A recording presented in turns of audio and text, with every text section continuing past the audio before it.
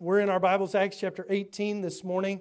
We're going to read there in just a minute, but I want to catch you up as to what's going on here in the book of Acts, because Paul has just finished his ministry in the city of Athens, where he stood on the top of what we call Mars Hill, Areopagus, and he preached the gospel and how many people came to Christ, but some didn't want to hear what he had to say either. And now he's moved on to the city of Corinth. The city of Corinth was known for its idolatry, for its wickedness. There was a temple there in Corinth where they had over 1,000 temple prostitutes, and they carried on all kinds of immoral acts in worship to their false pagan god. Corinth was known as a city of merchandise or of trade, and the ships that would come to the port city not far from Corinth would unload, and then they would load their things up on wagons, and they would transport it across the little piece of the land there where Corinth was in the middle of it to the other side, and put it on the boat, the other side in the Aegean Sea, and carry it on to other places. So it was a very busy city, a very active city, and a very wicked city, a very dark city when it comes to spiritual things. And this is where Paul went to serve the Lord. And I don't know about you, but when I come off of a busy week like this week, I'm just looking forward to maybe for a few days having some routine, even though with all the Christmas season going on, it's hard to have routine with anything. I don't know if it's just getting another year older, but I find that I like my routines more, and I like to get enough sleep every night. I like to have things work a certain way, and when the family's in town and everything's busy and everything's crazy, sometimes you're just ready to take a break. And I'll have to tell you, at our house last night, it was a little bit wild. It was kind of raining and dripping last night, and somebody had left something next to the house, and it was like a plastic toy or something, and the rain was dripping right outside my window on this plastic toy all night. It was so annoying. I finally got up, put my clothes on, put my shoes on, went outside, turned the alarm off, and moved that thing so it would stop dripping. And there was also my neighbor, something with the equipment on the side of their house. It kept, every minute it would buzz. It sounded like their compressor was trying to come on, and the capacitor just didn't have enough juice. So I started timing it. I'm laying in bed, I'm counting the seconds. 1,001, 1,002. And I got to 1 minute, it goes off, and I thought, okay, maybe it's just random. Maybe it'll go away. And so I kept counting, and I get up to 120, it goes again. And so I got up to check, make sure it wasn't in my yard. And once I realized it was my neighbor's noise, I just decided I can sleep through it because it's not my problem. And I went back in my bed and I climbed in. But it was just one of those nights you kept waking up for different things and silly noises going on. And it was just hard to get the rest. Maybe you're feeling like that this morning. You came in just kind of, we just barely made it. I'm here in body. My spirit hasn't even arrived yet.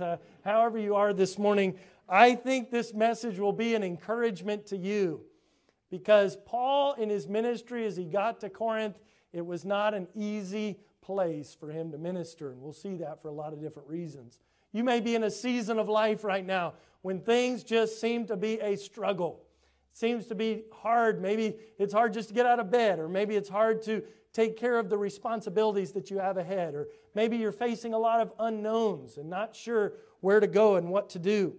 That's why I've titled the message this morning, Encouragement for the Faithful. Encouragement for the faithful. We need some encouragement this morning, and let's look at Acts 18. Let's just begin by reading the first 3 verses. After these things, Paul departed from Athens and came to Corinth. And had found a certain Jew named Aquila, born in Pontus, lately come from Italy with his wife Priscilla, because the Claudius had commanded all Jews to depart from Rome, and came unto them. So this couple, Aquila and Priscilla, we'll see more about them in the message today.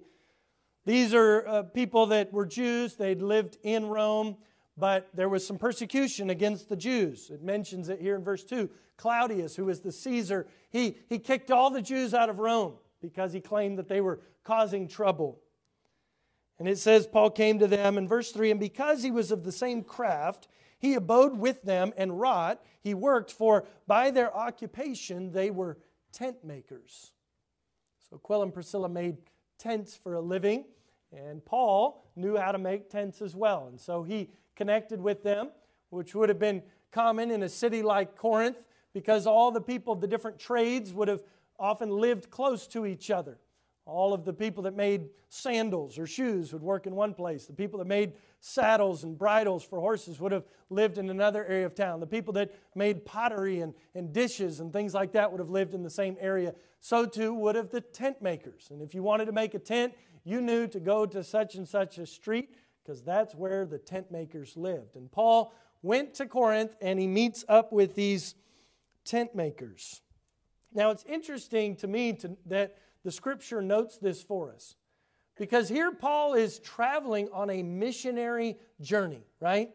What's the purpose of his trip? It's to go around the world and it's to share the good news of Jesus Christ.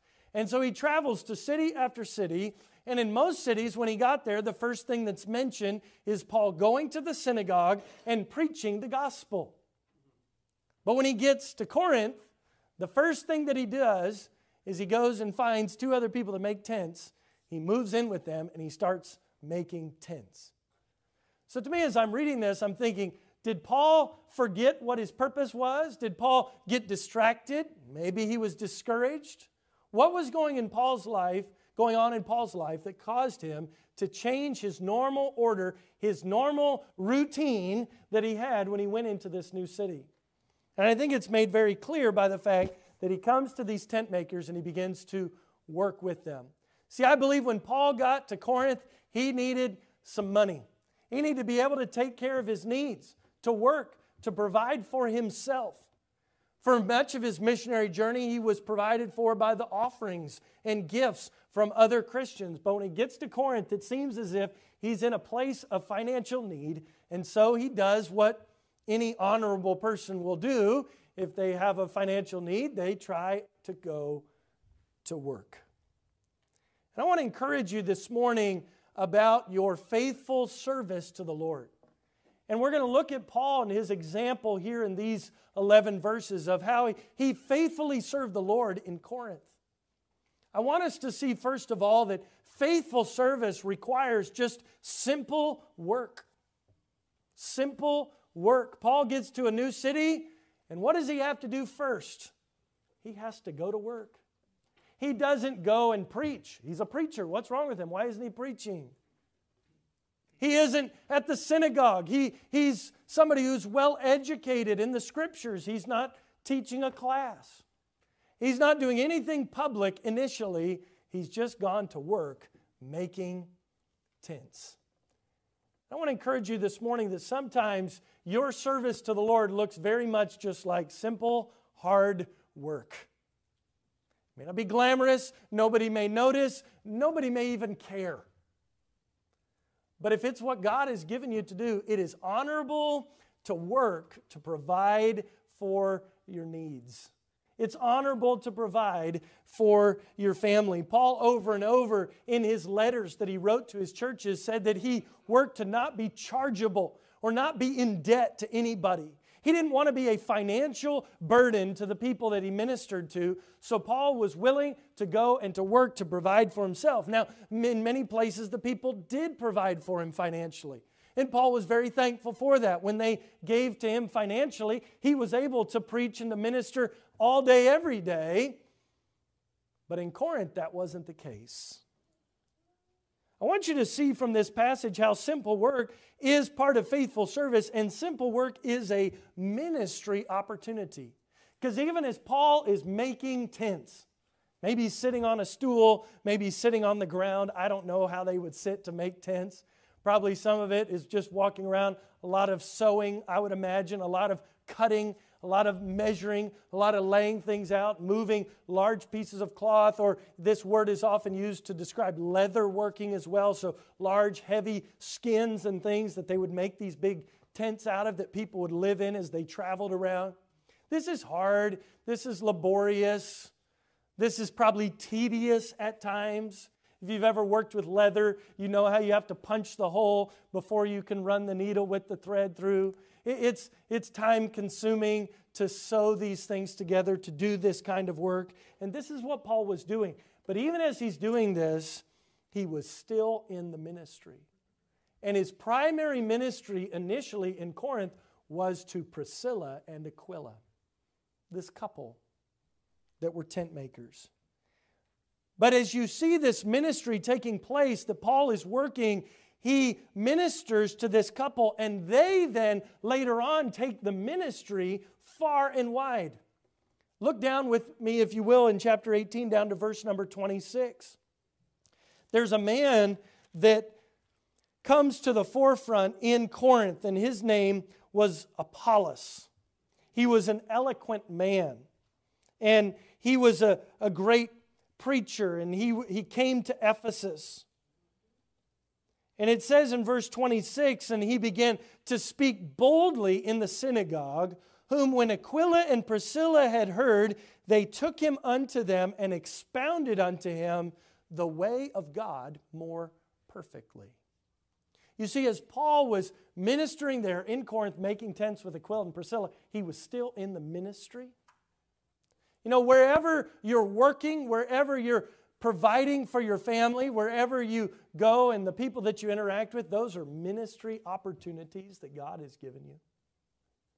Sometimes it may seem mundane. It may seem simple. It may seem like, well, I want to get this out of the way so I can do the more important things. But God allows you to minister even through your work. As Paul ministered to Aquila and Priscilla, as he taught them the truth, they were then later on able to go and to teach Apollos. They instructed him, it says in verse number 27, and when he was disposed to pass into Achaia, the brethren wrote, exhorting the disciples to receive him, who when he was come, helped them much which he had believed through grace. For he mightily convinced the Jews, and that publicly, showing by the Scriptures that Jesus was Christ. See, Apollos had an issue earlier on. He didn't know about the resurrection, and Aquila and Priscilla taught him about the resurrection so that he would know the truth. I want to ask you the question, where do you think Aquila and Priscilla learned that truth from? I think they learned it sitting around the shop, making tents with the Apostle Paul. The Apostle Paul, even in his work, was careful to minister to the people that he worked with, and because of that, Aquila and Priscilla went on later to Ephesus and ministered to Apollos. Aquila and Priscilla, their gifting was not to get up and preach publicly. That was Apollos. But they understood that they could minister to Apollos, and it was their instruction of Apollos that allowed him to be an effective minister of the gospel wherever he went. Don't ever look down upon the simple work that God has given you to do. In fact, the Scripture says, whatsoever thy hand findeth to do, do it with thy might. Do your best at the work that God has given you to do, because even in your work, it is a ministry opportunity. You don't know who you are going to impact in a positive way. You don't know who you're going to help through your work to point towards the Lord to make a difference in their life, and not only in their lives, but in the lives of the other people that they touch down the road. They ministered with Paul. In Ephesus, 1 Corinthians 16:19, Paul writes a letter back to the church at Corinth. We're looking at Corinth right now. And he writes this letter and he says, the churches of Asia salute you. Aquila and Priscilla salute you much in the Lord. Here they're mentioned again, with the church that is in their house. At this point in time when this was written, if you had gone to visit Ephesus and you had looked for the church, you would have gone to Aquila and Priscilla's house. They're now hosting the church in their house. This tells me they probably had some financial means. The fact that they were able to hire Paul to work with them to make tents in Corinth would help us to understand that. But the fact that they had a house large enough to be able to host the church probably spoke to the fact that God had provided for them financially, and they were using those gifts to serve the Lord. They served God financially. They served God by teaching, by discipling Apollos. And then later, Paul writes a letter to the church at Rome. And notice what he says to the church at Rome in Romans 16, verse 3. Greet Priscilla and Aquila, my helpers in Christ Jesus. They're in Corinth, they're in Ephesus, and now they're in Rome. And this church in Rome, it says in Romans 16:5, likewise greet the church that is in their house. Priscilla and Aquila, once again, have the church in Rome meeting in their house. Don't ever look down upon the simple work that God gives you to do and think that that work is not part of the ministry that God has for you to do. God used Aquila and Priscilla. God used Paul as he ministered in Ephesus. Simple work is a ministry opportunity. And I want you to notice, secondly, from our text in Acts 18, that simple work is a means of provision. God took care of His servant. He took care of the Apostle Paul through the work, through tent making that He had given him to do. Now, have you ever wondered how Paul learned to be a tent maker? How did he learn how to make tents? Well, I was doing some research on this, and Paul was born in Tarsus. You know that, Paul of Tarsus? In that region is an area called Cilicia, and when you research that area, you find that that area is known for its tent makers. So it would seem that Paul, as a young man, maybe as a boy, a teenager growing up, perhaps his dad made tents, maybe his uncle, somebody in the family, somebody close by, but he learned to make tents even growing up. And that skill, God allowed him to take with him so that he could use it to provide for his own needs later on in his life. When I was growing up, and I would get a new job or a new opportunity of something to do, my dad would say, son, these are more tools that you can put in your toolbox. He said, you can do a lot with a hammer and a screwdriver. But if you have more tools, there's a lot more you can do with those tools that you have. So when you get an opportunity to learn a new skill, you ought to learn it. Don't just say, well, I'm not good at that, or I don't know how to do that. Of course you don't. But if you'll learn it and work hard at it, I remember my senior year of my freshman year of college, I came home, and I was home for a few weeks before I went off to serve at the summer camp where I worked as a camp counselor. And my dad said, I've got a job for you. I said, what's that? He said, I need you to build me a new fence around the backyard.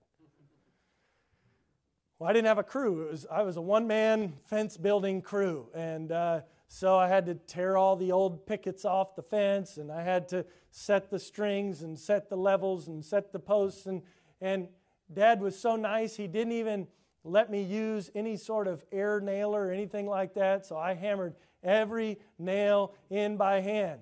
And I'll have you know, I could take you to Green Lawn Drive today here in Houston, Texas, and that fence is still standing.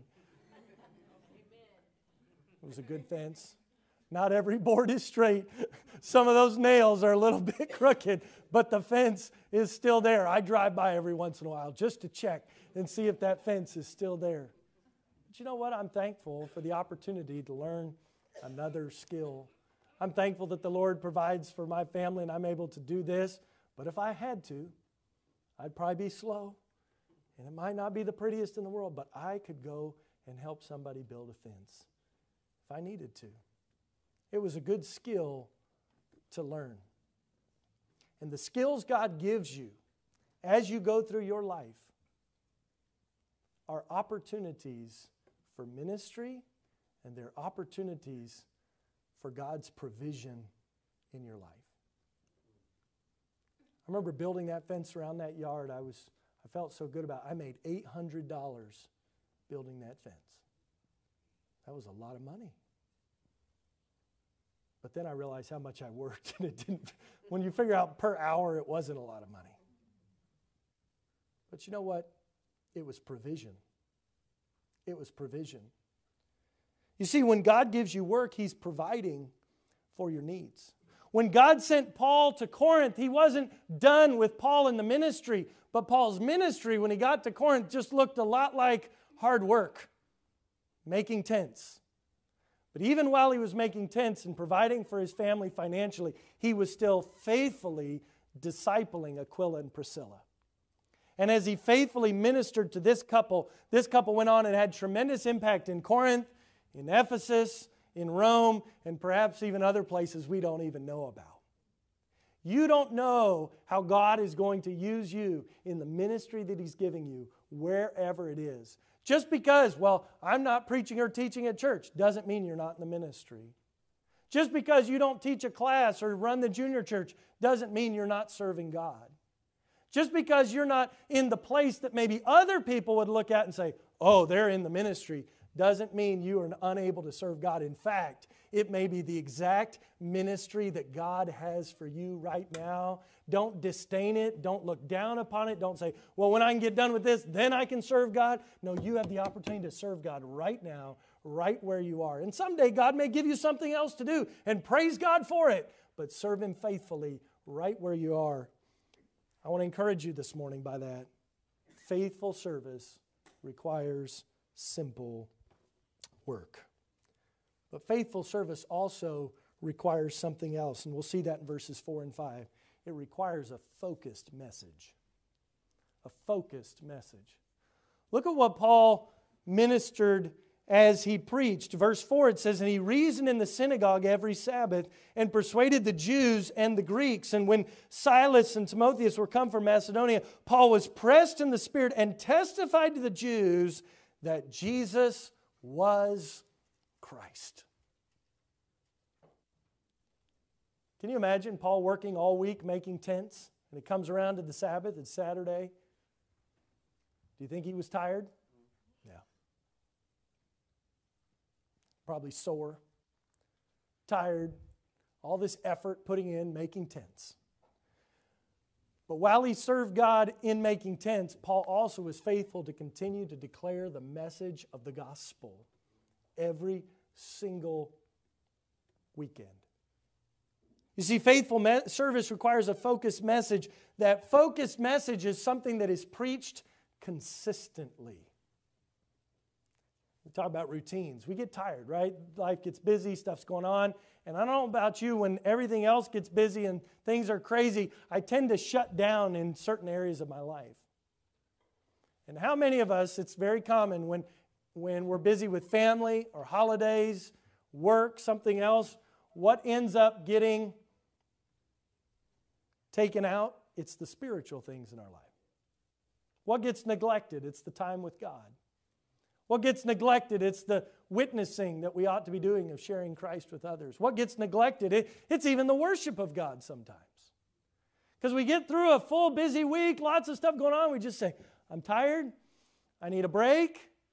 This is a day where I don't have to go to work, I don't have to do something else. This is a time I don't want to have to go out and tell somebody about Jesus. It's Saturday. I want to just do my own thing today. Can I encourage you, if we have a message that's worth sharing, it's worth sharing it consistently, regularly, faithfully, weekly, day in and day out, even though we get tired, even though we have a lot of other responsibilities, even though, as Paul was doing, we're working to provide for our financial needs. I understand and I believe as a pastor, it's my job to lead out in this area because God is blessed through the faithful giving of His people to allow me to do this all day, every day. And God hasn't provided for you financially in the same way He's provided for me. But I believe God still has an expectation upon every one of us to continue to preach the gospel consistently. Consistently. It may mean some reordering of your other priorities. It may mean of getting up when you're tired and pushing through. But Paul, even busy throughout his week, every Sabbath was faithful to go and to preach the gospel. It's preached consistently. A focused message is also preached compassionately. Notice back in our text, not only did he do it every week, but later on it says in verse 5, Paul was pressed in the Spirit. He felt this deep burden in his heart. Why? Because he was preaching this message out of love for the God that he was preaching of and for the people that he was preaching to.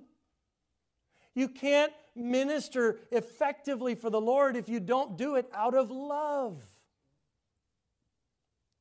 For the love of Christ constraineth us. It is the love of God that ought to motivate me for service. I do what I do not because it's just the right thing to do. I do what I do because God loved me first. Paul wrote about this.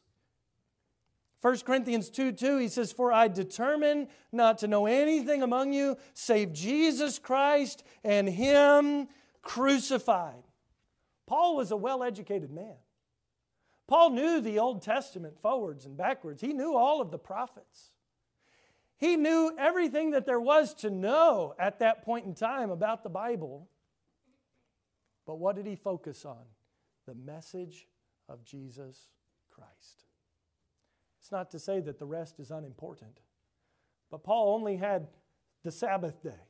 So if he was going to speak to them once a week, his message was going to be on the gospel.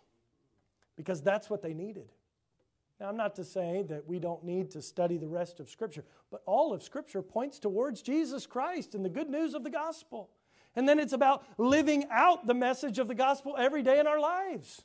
So ultimately, it is all about Jesus. It is all about the gospel of Jesus Christ. It's all about the glory of God in service to Him. Paul was pressed in the Spirit. A faithful message is preached consistently. But I want you to notice, because here in just a minute, we're going to see Paul's opposition that he faced. He's been providing for himself by making tents. In verse 5, it says, when Silas and Timotheus were come from Macedonia, it's very possible that they brought an offering with them. In fact, in Philippians, Paul wrote and he thanked the church at Philippi in Philippians 4:15. He says, in the beginning of the gospel, when I departed from Macedonia, no church communicated with me as concerning giving and receiving, except for you, but ye only. The church at Philippi had sent gifts. So perhaps this was a gift coming from them, and that allowed Paul more time for the ministry. But you see, the finances never stopped Paul from serving God. Whether he was making tents or whether he was preaching every day, he was still serving God. Whether he was able to had to provide for himself or other people were giving to provide for him, he was still preaching the gospel. He was still making disciples. Faithful service requires a focused message. But let's look at verses 6 through 8. I want you to see that a faithful service also requires continued obedience. That's kind of the idea of faithfulness, isn't it? That we would continue to do the right thing. Look at verse 6. And when they opposed themselves, who is this? Who's the they? These are the Jews in the synagogue. These are not people who believed in Jesus Christ. They were just following a religious system. But it was based on their works. They weren't trusting in Jesus, and they wouldn't listen to the message of the gospel. They opposed themselves, and it says they blasphemed. And when they did this, Paul, he shook his raiment and said unto them, your blood be upon your own heads. I am clean. From henceforth I will go into the Gentiles. Now you might differ with me on this, but I really believe Paul is frustrated. Does this sound like a guy that's frustrated to you? I mean, I'm over here ministering to this section over here, and they're not listening. All right, your blood's on your own heads. I'm going to go over here and minister. That's really what we see here. Now, I'm thankful, and we'll continue to read here in a minute, he continued even in the face of this opposition. But I want to encourage you with this morning, because the reality is this. It's difficult to serve the Lord when you feel like nobody's listening. I mean, every mom and dad knows this. In your house, you're trying to get it cleaned up, and you're trying to get the kids to help. Come on, and nobody's listening. What parent hasn't expressed some frustration? You might have even said so. Okay, fine, then you just live in a pit if you want to. I'm done trying to help you clean this room, and I'm going to go over here and do something else. That's basically what Paul's saying here, right? I'm done with all this. I'm done with all of you. I've had it. It's challenging to serve God, not only when somebody isn't listening, but when you're tired. Remember, what's Paul doing all week? He's making tents. He's working hard. He's tired. Guess what? It's also challenging to serve God when finances are tight. Why is Paul making tents? Because he needs to provide for his needs. I mean, think about it. He spends all week making tents. He goes to the synagogue to preach the gospel because that's what he knows he's supposed to do. The people in the synagogue aren't listening, and he's like, I'm over here working to provide for my own needs. I haven't taken a dime from any of you, but none of you seem to care and want to listen. I'm just going to go take care of myself. That could have been his response. It wasn't, but that would have been a very natural response, wouldn't it? I mean, how many of you really feel like serving God when your finances are tight? No. Oh, we're thankful for God's blessing. God's given me more. Let me give more to the Lord. What happens? Finances get tight. Well, I can't give to the Lord now because things are tight. I can't serve God because it's too difficult. It's too hard. That's normal. That's natural. That's our flesh. And I think Paul's struggling with some of that here. And I'll show you why I think he's struggling. I'm not just trying to project onto Paul some feelings that are not actually there. I think you'll see in the text why Paul was clearly struggling here. It's challenging to serve God when you think that no one cares. I want you to look over into 1 Corinthians chapter 2 because Paul writes a letter later on to this church at Corinth.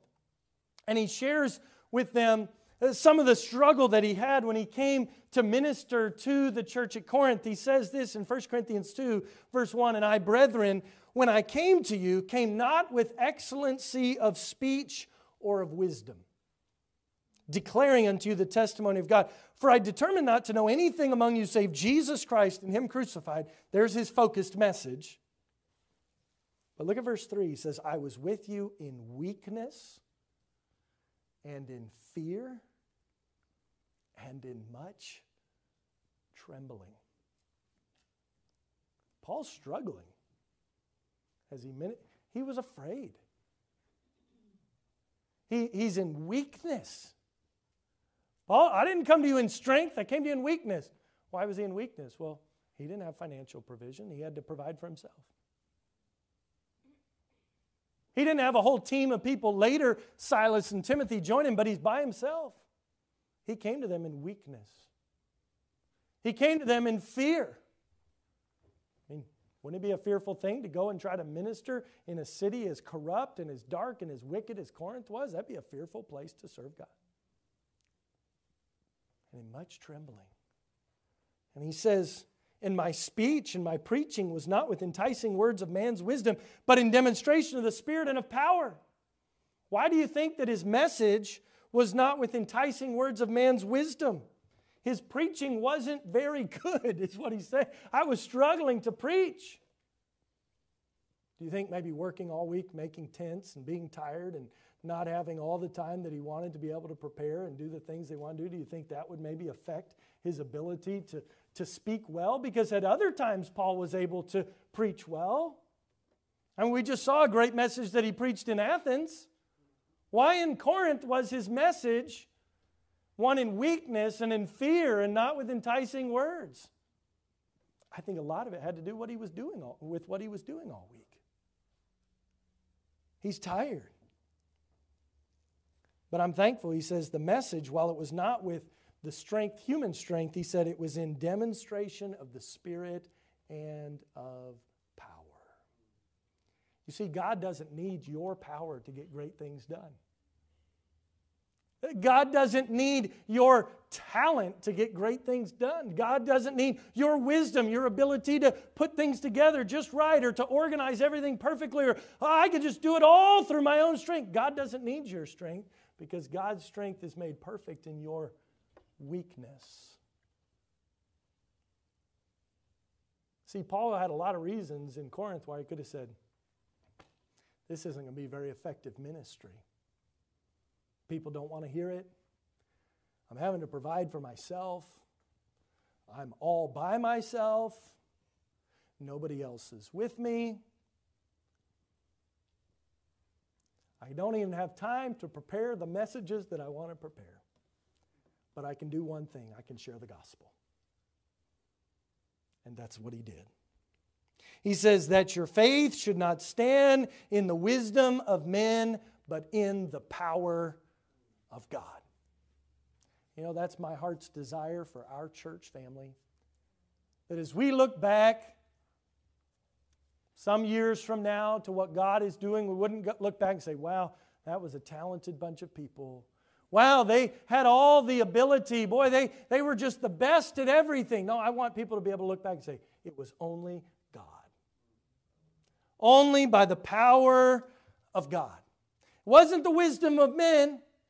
Hey, maybe they were good stewards with what God gave them, but it was the power of God that changes lives. It's not the amazingness of the preaching. It's not the incredible music or the wonderful program. It's the power of God that changes people's lives. And I think sometimes we try to rest on our own strength, on our own ability, on our own organization, on our own finances, on our own plans, on our own abilities, and we forget it's all up to God anyway. If God provided you through the gift of someone else, that's God's provision. If God provided you through the work of your own two hands, that's God's provision. God gave you the skill, He gave you the strength, He gave you the time, He gave you the ability to do it. Continue to obey when facing opposition. But we also need to continue to obey even when receiving God's blessing. We read verse 6. Paul says, I'm done. I'm tired of ministering to you. Look at verse 7. It says, and he departed thence and entered into a certain man's house named Justus. So Paul leaves the synagogue. He's done ministering to the people, and he goes to Justus's house. Guess where Justus's house was? Whose house joined hard to the synagogue? You know where it was? It was right next door. Nobody's listening to me over here. Okay. Hey, Justus. Can I talk to you? He goes right next door. You see, we need to continue forward in the face of opposition. Sometimes when things are difficult, we just want to shut down and we go silent and we want to go home and we don't want to do anything more for the Lord. And God says, why don't you just go next door? We face so much opposition right here, but it's a wide open opportunity right here. We get so blinded and so stuck in our own struggles and our own doubt because we're looking at this. I'm doing everything right. It ought to be working out like this. And it doesn't work out like you expect it to. So therefore, I must be doing something wrong. If you're doing things according to God's plan, maybe God is just using that to say, no, I just need you to adjust a little bit. Keep pushing where you're at. Be willing to take a slight step and continue to move forward. Aren't you thankful that even though Paul was done with the Jews and the synagogue and he was only going to go to the Gentiles, that God wasn't done reaching the Jews in the synagogue? Because notice what happens. He goes next door to Justus's house. He worships God. He teaches him about Jesus Christ. Look at verse number 8. Look who is the next person to get saved. And Crispus. Who is this guy? The chief ruler of the synagogue. Wait, Paul. I thought that we weren't going to minister to those people anymore. I thought we were done with all the Jews. Their blood's on their own heads. They can take care of themselves. They're all opposed. And the first guy to come to Christ when he goes next door is the chief of the synagogue. Aren't you thankful that God keeps working on us? And sometimes He does it from multiple directions. You've experienced that in your life. I don't know how many times I've heard a message in church and I was challenged with it, but it wasn't until later when I went home and somebody called me or somebody said something or a situation happened, all of a sudden it really made sense what God was trying to tell me, and I realized, I need to adjust and I need to make that change. In the summertime, our young people go off to camp. And one thing I've heard over the years of people going off and hearing somebody else preach or teach in a setting like a Christian camp, they'll say, why is it that when all the kids go to camp, that's when they make the good decisions for the Lord? They're hearing the same stuff at home. As a parent, it can almost feel discouraging, right? I've been trying to teach my kid to do this thing that's right. Then they go to camp, the preacher says one thing, oh yeah, I need to do it. And you're like, I've been telling them that forever. This happens as a parent too. You're trying to teach your kids the right thing, and then they come home from youth group. Guess what the teacher taught tonight in youth group or junior church? You're like, I've been telling you that for your whole life. Why did you just now figure it out? Hey, adults, we do the same thing, don't we? Even as a pastor now, sometimes people say, Pastor, I read this devotional. It was so good. It really encouraged you. And I'll read it. I'm like, well, I'm glad that was good, but that's what I preached 2 weeks ago. If you'd just been at church, you would have heard it there. It can be discouraging, right? But God is working, and sometimes He's coming at it from another direction. Crispus was not being reached when Paul was standing in the synagogue, but he was reached when Paul moved next door. There's nothing too hard for God. Crispus comes to Christ. Notice, the chief ruler of the synagogue, he believed on the Lord, and it says with all his house. So all of his household, his family, the people that lived with him, they all came to Christ too. And many of the Corinthians, hearing, believed, and were baptized.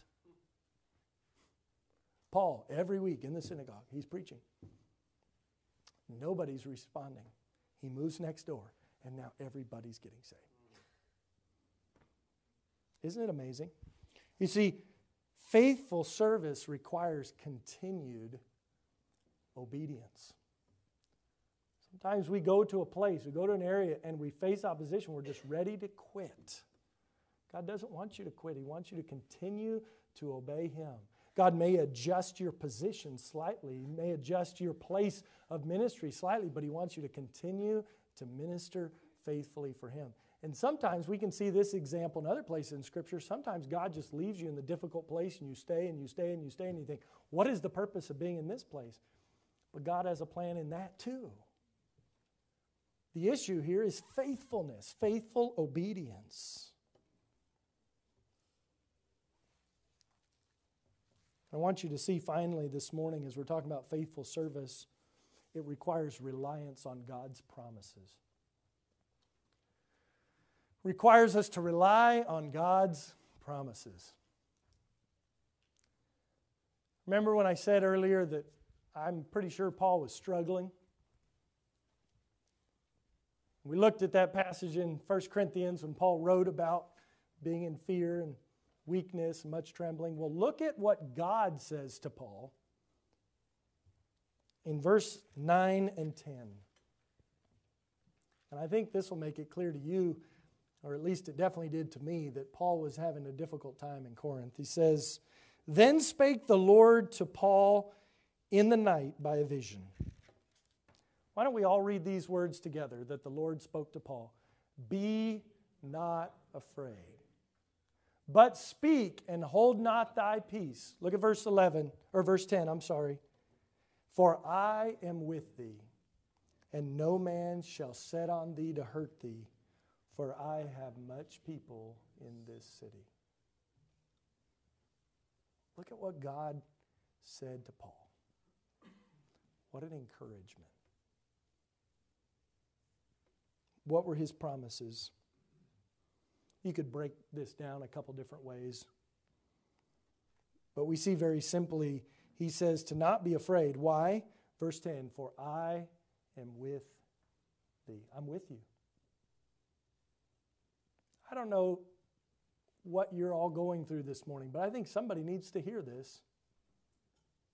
Don't be afraid. God's with you. Because when you're afraid, what happens? You start to get quiet and not share the message of the gospel.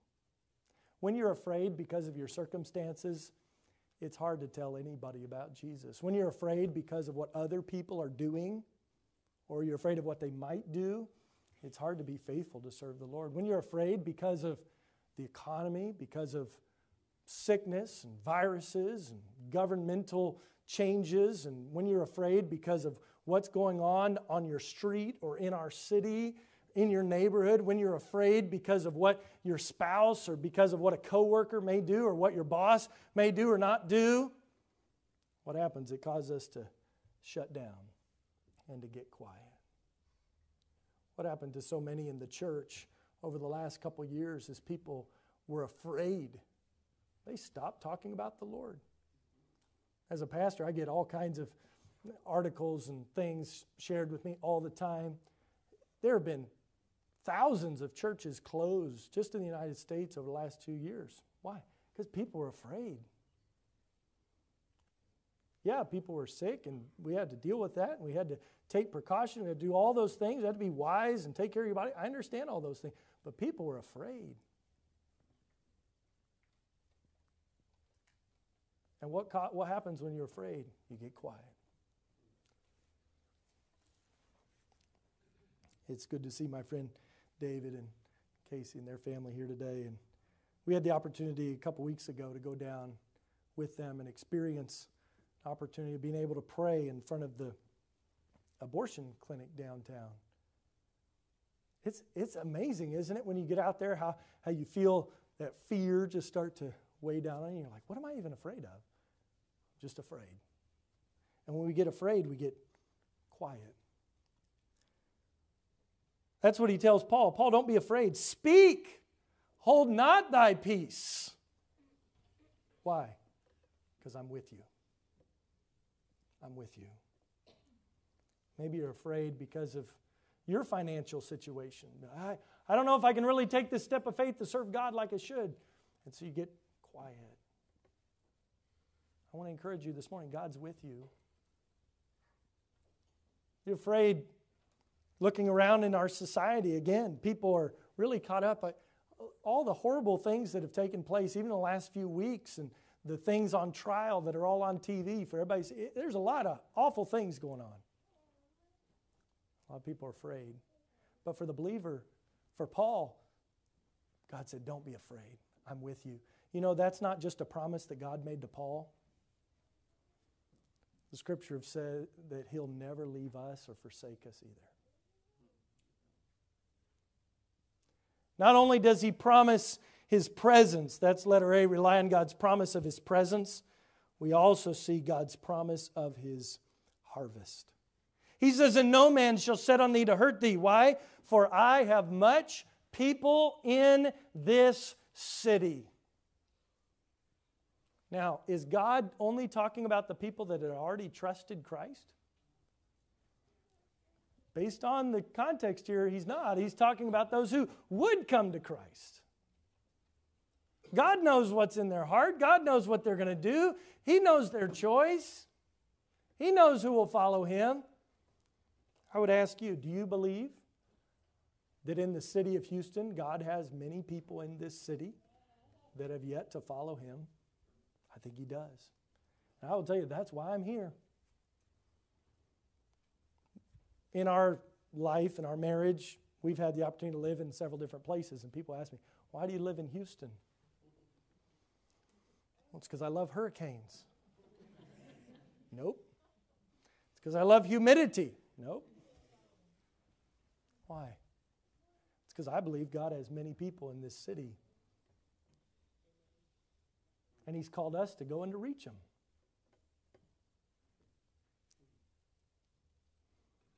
Do you believe God has people in your neighborhood that still need to be reached?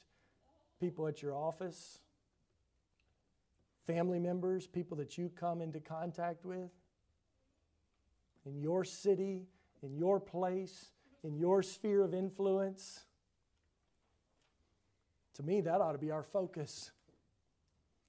Every day as we go around, Lord, who do you have for me to minister to today? Lord, who can I share the goodness of Jesus Christ with today? Lord, I know you have people in this city. I'm just looking for them. I'm here. I'm sharing the faith as best I can. All right, they're not listening. All right, let me go next door. Let me find somebody else. Let me continue on over here until I find the one that you have. Lord, I know you have them out here. I'm just looking for them. He has much people in this city. The promise of His presence, the promise of His harvest. Remember Jesus Christ, when He was on this earth, He prayed a prayer to God, and He had one prayer request. And He said, He asked the Father that He would send forth laborers into His harvest. Why? Because He said the harvest is plenteous, but the laborers are few. The problem is not the lack of harvest. He's promised the harvest. There's many people in the city. The problem is a lack of laborers. Just as we heard a couple weeks ago, the problem isn't the darkness. The problem is the absence of the light. Faithful service requires reliance on God's promises. So I want to close with 4 questions for you. Number 1, will you serve God in the simple work that God has given you to do? It may not be glamorous. Nobody may know about it. But if God's given it to you, then you ought to do it with all your might. And look at it as a ministry opportunity. Perhaps some of the ones in your city are people that you work with right now. Maybe there's an Aquila or a Priscilla, or maybe an Aquila and Priscilla where you work. Will you serve God in the simple work God gives you? Second question, will you serve God with the focused message of the gospel? Think about it. Everywhere you go, you're communicating something, right? The way you dress communicates, what you say communicates, what your face looks like communicates. Always reminding my children, hey, okay, I'll obey. No, your face is not saying I'll obey, right? Your face communicates. Adults, our faces communicate. Everything about us communicates. Will you communicate the focused message of the gospel? Or are you busy communicating something that is just distracting or maybe even completely wrong altogether? Third question, will you serve God by obeying Him even when it gets difficult? Even when you face opposition? And then finally, will you serve God by relying on His promises? Rest in His promises. He says, don't be afraid. Man, how many of us, even in the last few days, have struggled with fear about something? You don't need to be afraid if you'll rest in the Lord. He's with you. And when the little child wakes up at night and he's afraid, what does he want? Mom or Dad? I just want to know that they're with me. And when they're there, pretty soon, they calm down. Everything's okay. What changed? The presence of their parent being with them. What are you afraid of this morning? Rest in His presence. He's with you. And remember His harvest. He has a work for you to do. He's put you as a laborer in His field, and there's a great harvest to bring in. May we bring in the harvest that He's given for us to do. I'll tell you, this morning I'm preaching to myself, really. I struggled this week. I had fun. I was thankful. I had a great time with my family. Man, and all the busyness and everything else. I struggled with my attitude. I just struggled even in my faith of looking forward and looking to what the Lord has next and what we ought to be trusting God through in difficult times. I struggled when I saw the things taking place in our country and think about all the wickedness and all the sadness and all the hurt and all the pain that people are going through. I struggled with that stuff this week. And I'm thankful that the Lord leads us where He needs us to go in His Word. I hope this message was for somebody else besides me today, but it was for me this morning. That's my confession to you, that I needed encouragement. And the Lord gave me a lot of encouragement through this text today. He's been giving it to me for the last several days as I've been meditating on it and studying it, preparing for today. Because the reality is sometimes we get discouraged when difficulties come. Sometimes we're like, I'm doing the best I can and it's never good enough. Well, you're right, because you need God's strength. He's the one that makes a difference. He's the one that changes lives. Faithful service. Simple work. A focused message. Continued obedience. And reliance on God's promises. Let's go to Him now in prayer. Lord, we need You.